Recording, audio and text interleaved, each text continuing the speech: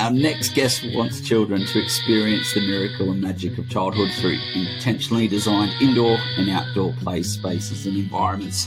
She is an international consultant, author of 6 books, a designer of 2 educational furniture collections. She has designed and taught university courses on early learning environments, collaborating with architects, interior designers, and educators to create extraordinary places and possibilities for children and students of all ages. Today, we're going to be chatting about how childhood is an engaging experience, understanding the process of children's exploration, creating environments for children to thrive in a positive childhood experience, and so much more. The most important thing to mention, it is an absolute honour and pleasure to call Dr. Sandra Duncan a great friend and an inspiration. So thank you so much for joining us, Sandra. My pleasure. Bit of backstory. Where were we? Florida, Orlando, World Forum for Early Education and Care. And we teamed up. We did tours together. We reflected. It was absolutely great and so inspiring. So I've been mentioning you to everyone ever since. Well, thank you. And I'm doing the same, Lucas. So thank you so much. As we start with all of our guests, I want to play it forward with a walk down memory lane. So where did you play as a child? Where did I play as a child? I played, my most frequent play place was a willow tree in the backyard, but it wasn't my favorite play place. My favorite play place was in St. Joe, Michigan, at the St. Joe Pier.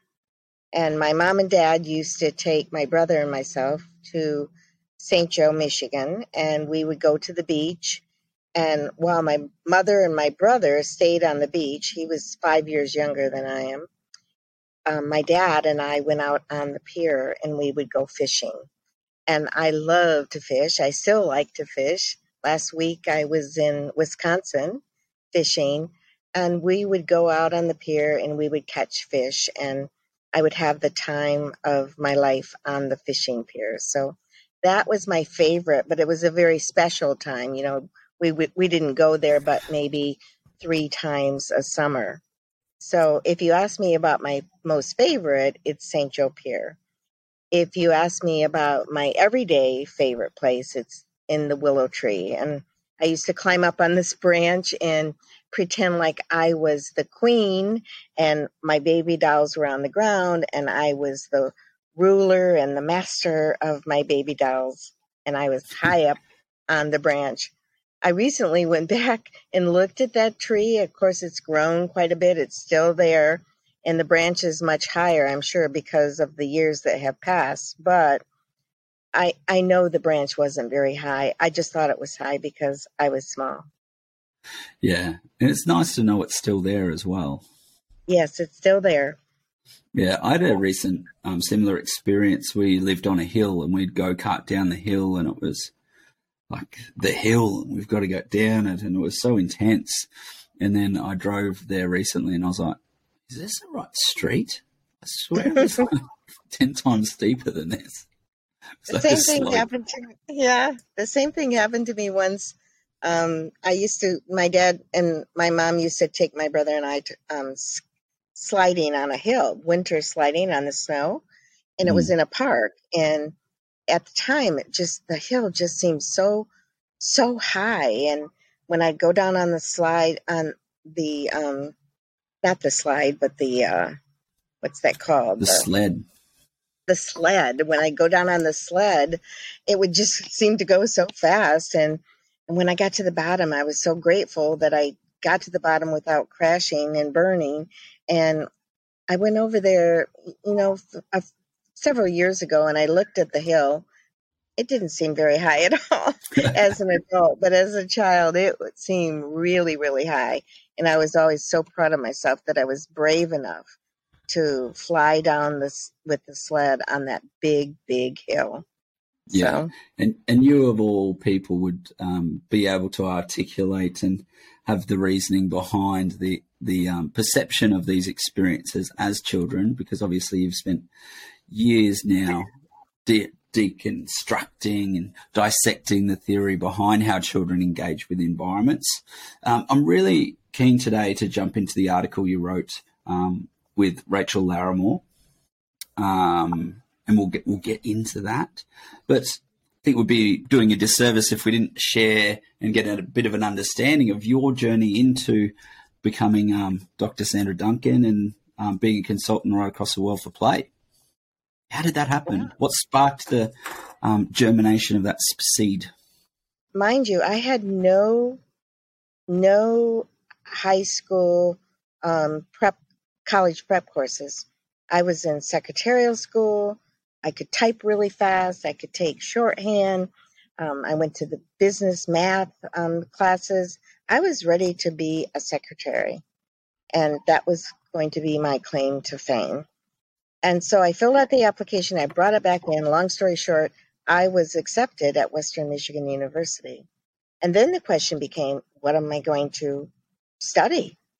And so the first thing that came to my mind was, I think I'll study to be a teacher. And so that's what I did.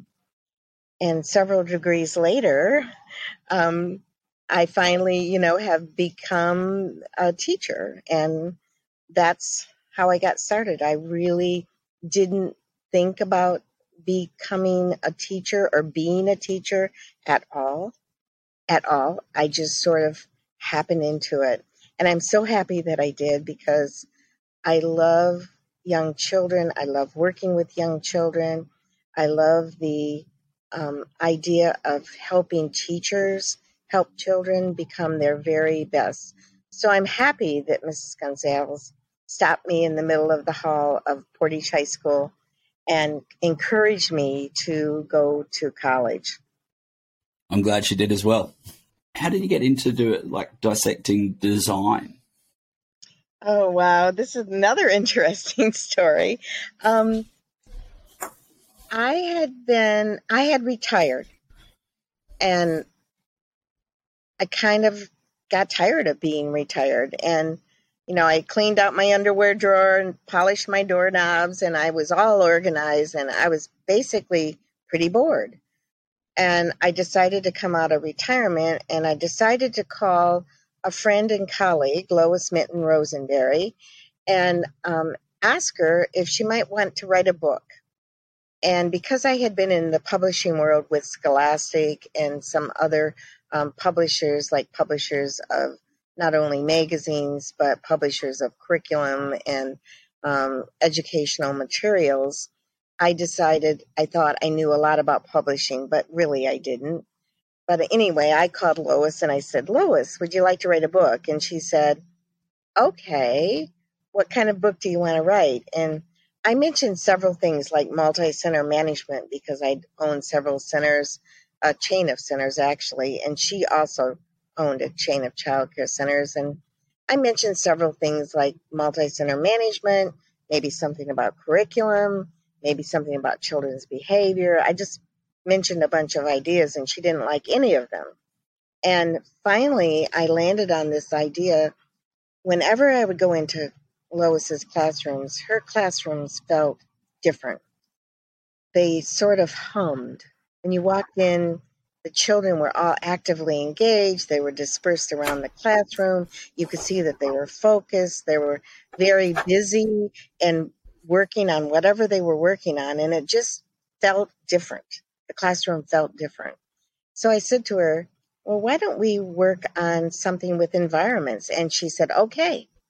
And so that was how Inspiring Spaces for Young Children was born. The reality of the whole story is Inspiring Spaces for Young Children, which puts forth 7 principles of design. We sat around Lois's dining room table. There were 5 of us that authored the book, and we sat around her dining room table, and we started to think about what makes Lois's environments different.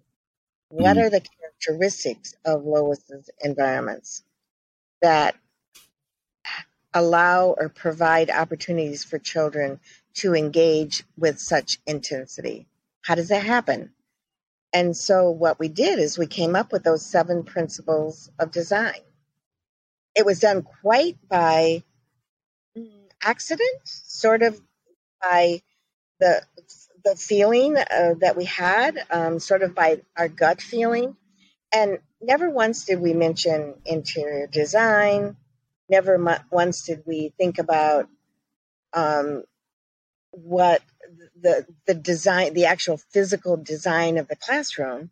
We only thought about characteristics of what made her environments different from other environments. So we came up with things like texture adds depth, color, color influences, nature inspires. We came up with these 7 principles quite by accident, really.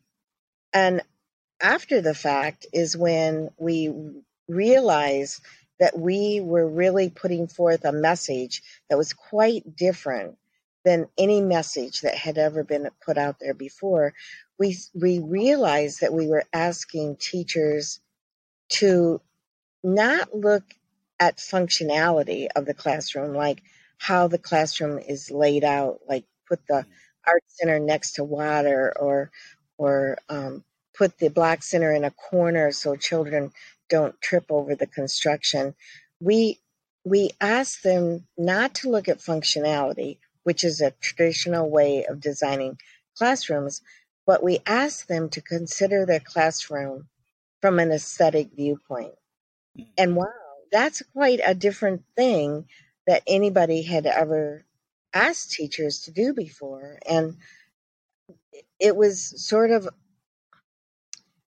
a different perspective on designing classrooms, but a very much needed perspective on designing classrooms. And since we developed those 7 principles of design, I now know that aesthetics is extremely important in children's learning, in children's focus, in children's attention. I know that is extremely important now.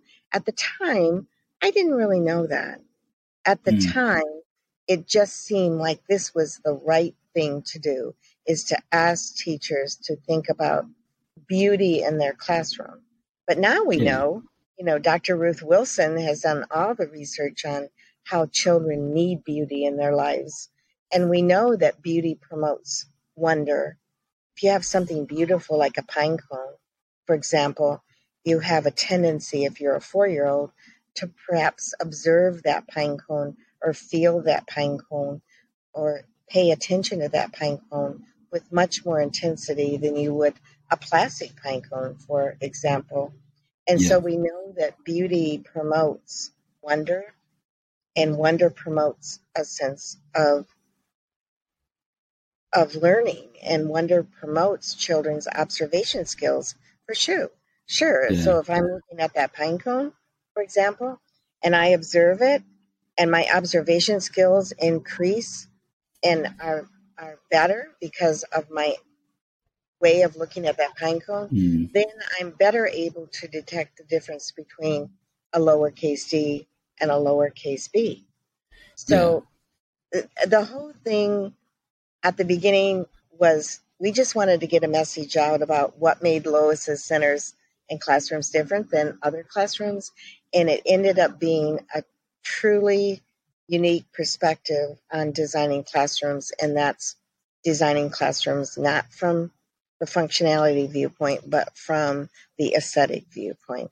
Yeah, and something that stands out to me is it promoting that wonder, like inspires that inquiry.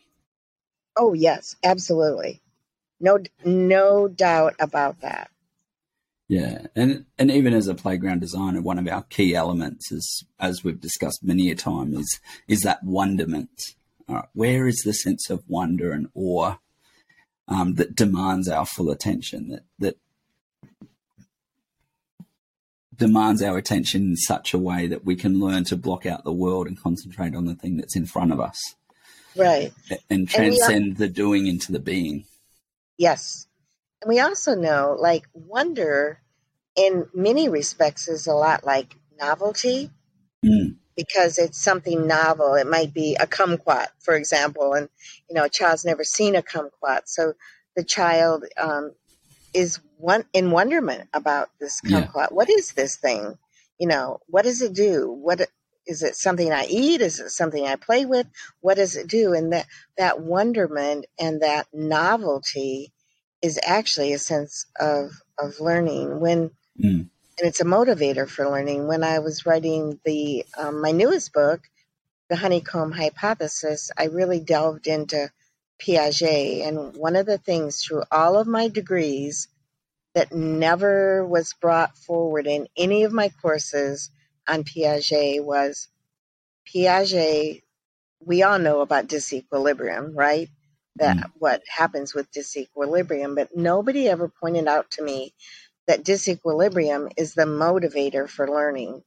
So novelty, that means novelty is the motivator for learning. If I have something that I've never experienced and I've never seen before, or I've never touched before, or I've never smelled before, if I have something that's novel to me, I am greater disposed to be in wonderment about it.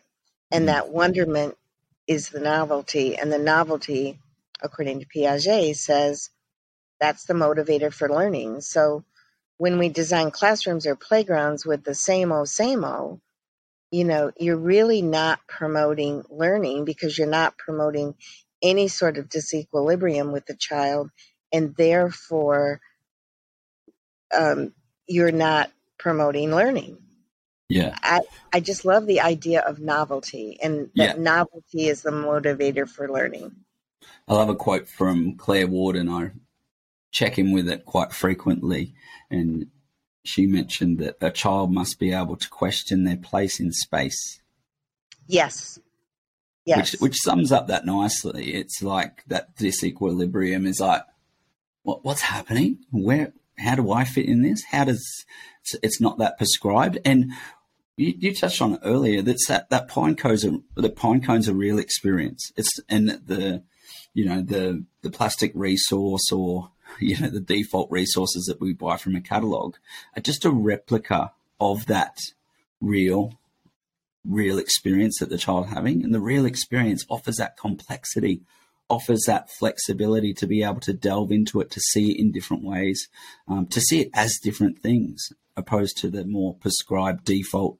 This is your resource and this is how I'm going to entertain you. Right. And yeah, I love that. Take your clown shoes off, right, Lucas? Yeah. I'm not wearing clown shoes. I believe that in our traditional classroom, that children have every opportunity to lose their sense of childhood. Because in the traditional classroom right now, there's plastic galore. Yeah. There's one-use toys. There's screens. There's all sorts of things that are in the classroom that are inherent in the traditional classroom that cause children to lose their childhood. They lose the magic of being a child because of our traditionally designed classrooms. And that's worrisome. And I know I love the book. I don't know if you're familiar with it, but it's by Erica Christophus, I think. It's The Importance of Being Little. And she talks about in this book why it's important to be little and why we should let children be little. Let them experience childhood. Jump in there. We'll put that link in the show notes. So look in the show notes, click it. We'll put it there. Okay. I will send you the resource for that. Excellent. Thank you so much. It's kind of seems like it's this, the word that comes to mind is like the mechanization of childhood. It's like you're a part of this machine. You fit in. You fit into this system of sequence almost. And it's that very linear linear track. It's this linear thinking. And as we know, environment creates behavior. So if you've got a linear, straightforward environment, we're framing that child with their mindset in that linear framed environment. But as we know, when we step out into the real world is not linear. Like, yeah, exactly. That duality of life, it can be linear, but it can move sideways. It can be abstract. It moves quickly. I think we're also, as a whole, our world in early childhood is promoting this institutionalization. It's promoting it because we're governed by numbers nowadays. It's, do we have the right number of blocks? Do we have the right type of blocks? Do we have the right number of books, the right type of books? Everything is numbers, and we're governed by, in the United States anyway, by the Eckers and the Sackers and the Sackers and all of those observational rating scales that only measure, for the most part, stuff. Yeah. And I think our classrooms need to be more than stuff. Yeah. They need to be more emotion-based. And I've developed a framework that's kind of fun. It's called the Potential Place. And the framework calls for the idea of thinking about designing your classroom not just from the child's standpoint and not just from the functionality standpoint, but thinking about the intersection between the child and the environment. So if you think about a Venn drawing with that intersection between the circles, so I think the potential place and where we should be designing is the intersection of the child and with the intersection of the space. And within that intersection, we should include opportunities for children to experience what I call spatial conditions of emotion, like the spatial condition of emotion for kinship or power or thrill or awe or intimacy. And so I think that will help us if we start to think about design, not just in the terms of stuff, quantitative stuff, but start thinking about the environment in terms of the intersection of quantitative and qualitative, which is children's emotions, and then give children opportunities to experience emotion like power, for example. You know, children don't have a lot of power in their lives. When they get up in the morning, the mom and dad tell them what to put on, what to eat for breakfast, where they're going to go that day. When they get to school, the teacher says, sit in that desk, open to page whatever. Children don't have power. And yet when they're given power, they can use that power to develop autonomy, self-actualization. All sorts of things are important when you give children opportunities for power. Like even the idea of moving the chair from underneath the table. And, you could move it over here and you can make a campfire circle with your friends for conversation. Or you can turn the chair upside down and make its legs into a cradle for your baby. You have the power to do that. And giving children power is really important for them to experience that emotional condition of that idea of power. That I'm powerful, I'm competent, I can do things, I can create things. Yeah. 100%. And we're doing the children a disservice by trying to kick that can down the road, so to speak, in terms of learning and saying, well, delaying that, and then you're a teenager and saying, now you can make your own decisions, now you can act like an adult. And we know through research they just look to their peers for the answers. They're not actually problem solving themselves. They're just borrowing these concepts of others. And we know how that could turn out. I know myself as a teen looking to my peers for great solutions for things, probably not a great place to look. That goes right along with the idea of choice and the power of choice.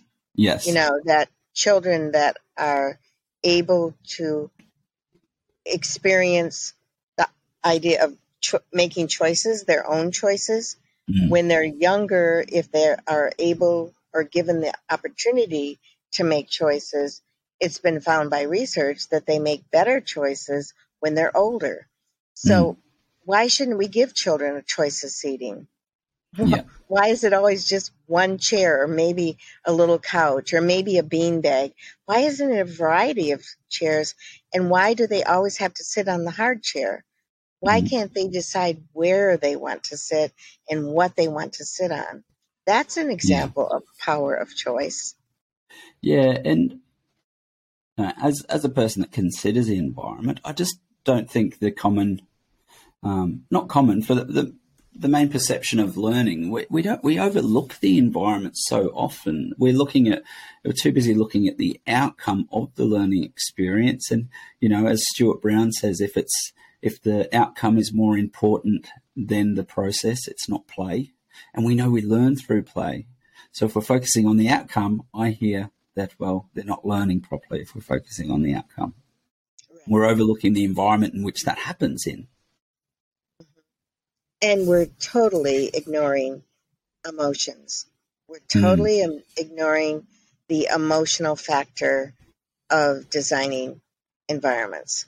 Yeah. And that's why I think it's so important to be able to figure out how can you make something that's very qualitative, like power and thrill and awe and intimacy and kinship. Those how can you quantify those? Well, you can do it in a lot of different ways. You can give children power by offering them choices. You can give children the idea of experiencing the kinship by giving them benches, because we know from the research that children collaborate and communicate and share their materials with each other when they're on a bench more frequently and with better intensity than they're sitting in individual chairs. So we can quantify a lot of the qualitative concepts by merely using spatial conditions of emotion to do that. So I'm excited about that framework, and I'm hoping that people will begin to understand that stuff important? Yes. But is also emotions important? Absolutely. Yeah. Well, you can't have that intellectual development or social development without the emotional base and understanding first. Yeah, absolutely. And it reminds me of the whole idea about with emotions, with the article that I wrote with Dr. Catherine Murray from Australia. And it was called A Calm Brain is a Thinking Brain. And, we talk about you have to suffice with the emotion level of the brain and the survival level of the brain before you can ever get to thinking. And I think in our classrooms, we only think about thinking, and we don't think about designing for emotions and survival. Yeah. And, everyone knows, like, when you're in this stressed state, adult or child, if you're in that stressed state, the thought of adding another drop to your very full cup, the feeling of that is overwhelming. Yes. We have to add another thing and another thing and another thing. And we wonder why children are having emotional processing challenges when we've got that little dropper just going, one more drop, one more drop, one more drop. Yeah. And then bam, the world falls apart. Absolutely. Right. Just to jump back slightly, Inspiring Spaces, 7 steps. I'm sure people are like, well, what are the 7 steps? I'm going to test you now. The 7 principles of design? Yes. Oh, my gosh.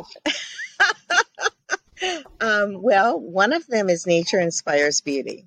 Yes. And that is the idea of infusing nature in all spaces and in all places in your classroom, not just in your science area. Another one is texture adds depth.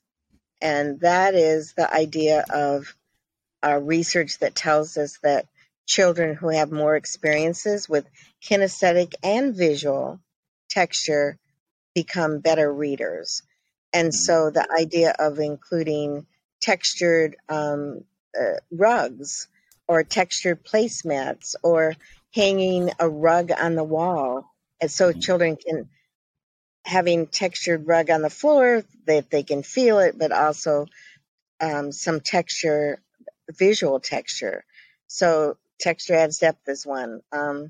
There's a principle about color and the whole idea about how primary colors negatively impact children's behavior and learning. And I just recently read this incredible study about proximal and distal overly decorated classrooms. And the researcher put on the table, this is kindergarten children, put on the table an over-decorated piece of wallpaper, I think it was, and then she put that same piece of wallpaper on the wall.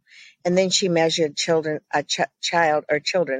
attention and focus to detail and completion of tasks. And what she found, and then she took the distal and proximal overly decorated space away, and she just had a completely white background. And what they found, the researchers found, was that children were able to better concentrate in an environment that was not overly decorated or overly stimulated, because they were able to focus in on, which leads me to this other interesting idea that I always am wanting to talk about is, I don't understand why we put those heavily decorated rugs in our classroom, the ones that have bright primary colors and shapes and animals and the letters of the alphabet. We saw a few of those on our tour, didn't we? The whole world is like, on this rug on the floor. The classic ABC rugs with giraffes and everything. But if you think about that, if you have this overly decorated rug with ABCs and primary colors and stuff on this rug, and then a child opens up a storybook on the rug, you're asking that child to filter out that rug and only focus on the storybook, which, by the way, is about this usually primary colors. So you're asking that child to do something that is almost beyond that child in order to be able to focus on the storybook. And so one of the ideas in overly decorated classrooms is try to figure out how you can eliminate those overly decorated rugs and replace them with calm colors, with plain colors, and not with a lot of decoration on them, because you're really asking children to do something of the impossible. And you don't even really understand it. You don't think about it. Put that rug down and say, oh, this is great. It's not. Yeah, I'm happy to say they're a rarity. Those rugs are an endangered species in Australia, I'm happy to say, which is nice. A really aha moment that I had that you shared while we were doing some tours was around, we have a tendency within our indoor environments to stick everything to the outside walls. Oh, yeah. Can you run us through that and the effect on the overall usability of the space when we just put all our shelves and everything to the outside? Sure. Well, I call that the chocolate bar design.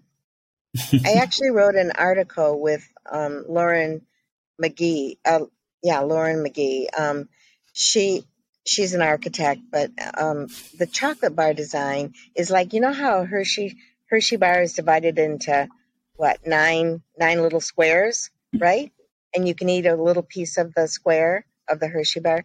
Well, that's what we do in our classroom. So just imagine a Hershey bar.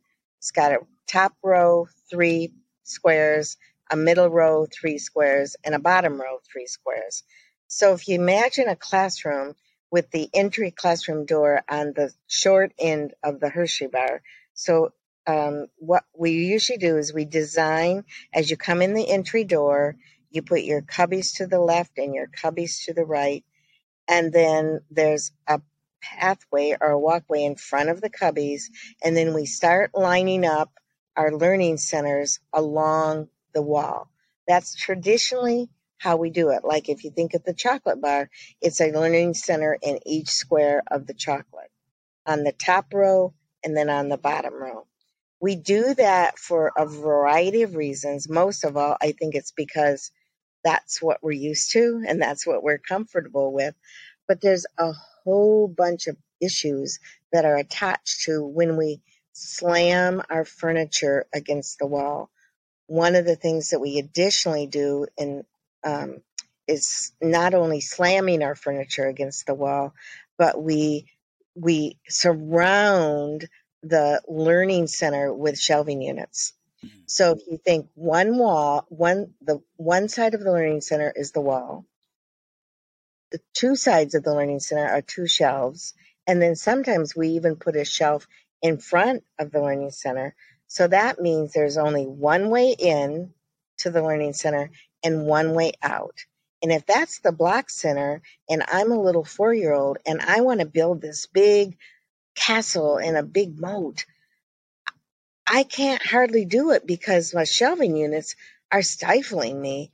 I can't build past those shelving units because that's my boundaries. So the problems in slamming your furniture against the wall are multiple problems. And then everything gets pushed to the middle, and then you end up with that clump, as you were saying. Yep. Everything gets against the wall. We line our learning centers with shelves. There's only one way in, one way out, so we can't expand our play if we want to. And that creates congestion, and that creates children not being able to really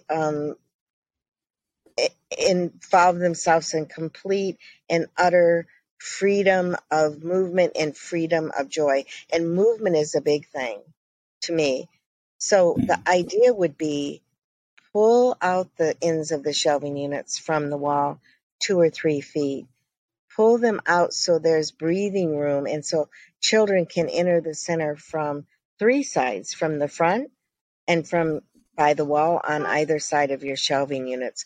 So the other problem with shoving everything against the wall is, let's pretend like you're designing a kitchen, the kitchen area, the home living area. So you put your refrigerator, your sink, and your stove against the wall, right? That means that if I'm a child playing in the learning center with the furniture, with the refrigerator, the sink, and the stove against the wall, that means I'm playing at the equipment. I'm not playing with the equipment. I'm standing in front of the equipment. I'm not interacting really with anything but the front of the equipment. And I'm also facing the wall. I think it's better if you pull that equipment out, put it in the middle of a rug, anchor it in the middle of a rug. If you're concerned about safety, back it up with a shelving unit. So you have a shelving unit facing one way. It's backed up with the refrigerator, the kitchen, the sink, and the stove on the other side facing the other way.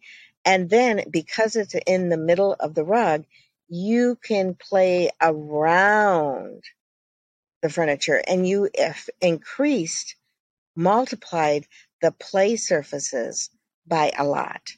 And you also have increased the children's opportunity to play with all 4 sides, the top, the bottom, the sides. You've increased that ability. You've also increased the opportunity for freedom of movement. You're no longer confined to those shelving units. Now you can expand your dramatic play out past the rug if you want to, because nothing's confining you. And I'm a little child, and I get to navigate around the furniture and play with the furniture. So the whole idea would be to break up that chocolate bar design and figure out what I call a 360 play design, which means how can you design the areas so children play around and interact with it rather than play at it. Yeah. And it links to one of our philosophies about we want to create environment, not present resources. Right. Presenting resource, you stick it against the wall. Here you go. Here's your entertainment. But when you create an environment, it gives that agency, that flexibility, and then allows that imprint of the child to make that environment a representation of them and where they're at. Right, exactly. And also, I think we have a tendency to forget the valuable the top part of the shelf. We just sort of leave it there and junk accumulates on it, and we don't use it for anything useful. But if your shelves are low enough, create little mini stories on the top of the shelf where you might one day put a piece of AstroTurf on the top of the shelf, and you put a wicker basket and turn it upside down, or give some tree cookies and bring the dinosaurs from the block corner and just kind of put it there and see what happens with children. Also use your shelving units, the actual shelf, for mini stories. Yeah. Place stuff to play with, and little push button lights, battery powered lights under the shelf, and make it a place for them to play, not just a place for them to store, for us to store. Yeah. I think we should think of shelves as a place to interact and a place to play. I like that framing. Once again, just increasing the value so much. We haven't yet got to the article that you wrote with Rachel Larimore.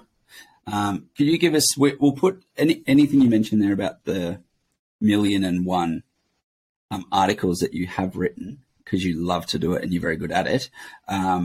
We'll put those in the show notes, but could you give us an overview of that article that you wrote there with Rachel that you sent through to me? It really sparked my interest. Thanks to Rachel, the idea kind of percolated with us, and we called it Helicopter Teachers.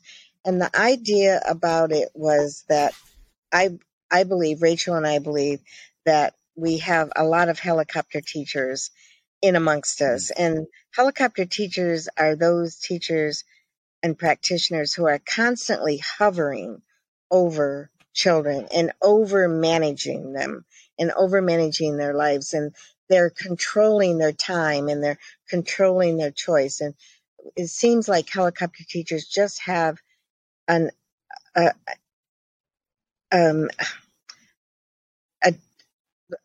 urge to channel children. And we talked about the idea of the helicopter. Have you ever seen from a maple tree? They're called whirligigs or helicopters. Those things that fly down, the tree pods that fly down. Well, we use that analogy in this article in talking about what helicopters teachers do and why they do it, and what should they be thinking about. And rather than being a helicopter teacher, what should they be thinking about? And a lot of it was that helicopter teachers, there's an absence of choice. And that choice not only continues in the inside environment, but the outside environment. You have to go down the slide. You have to ride your tricycle in one direction. And even loose parts, sometimes children are not allowed to touch them. So this absence of choice with helicopter teachers. And then we thought about how Samaras, that's a technical name for helicopters. Whirligigs is Samara.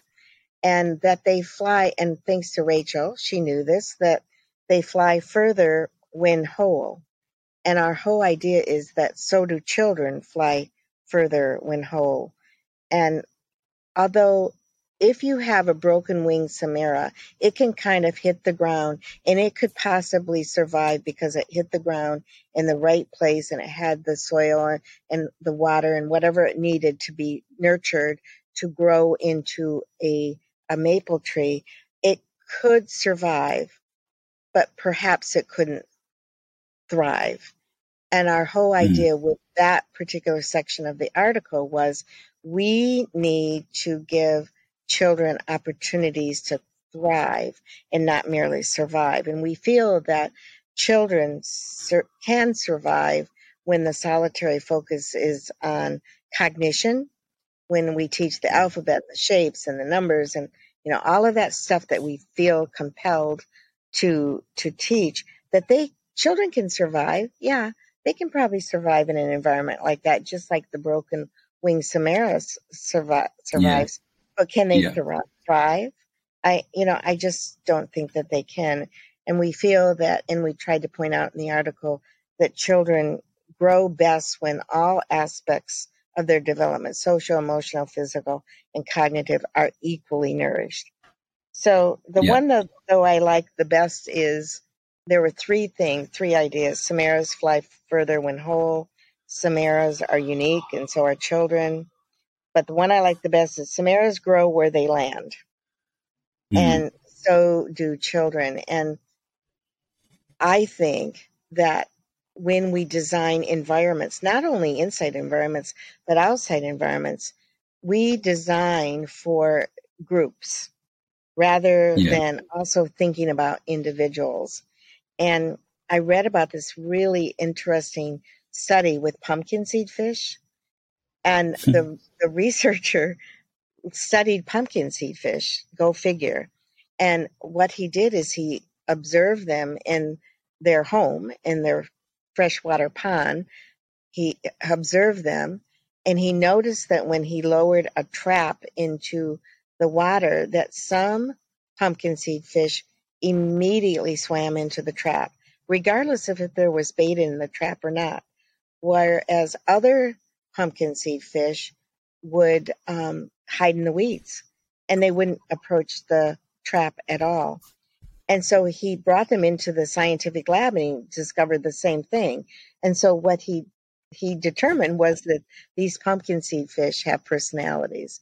And I believe wholeheartedly, of course, that children have personalities, that some are introverted and some are extroverted. So why are we not designing environments that that where extroverted children can thrive and introverted children can also thrive? And by the way, sometimes I'm an extrovert and sometimes I'm an introvert. So you have to Absolutely. also remember that. So quiet vantage points, calmness with the natural world, opportunities for varied types of play. We have Mm. to think about the extroverted personality as well, a group personality, as well as the introverted spaces for one or two, not only inside but outside. Yeah.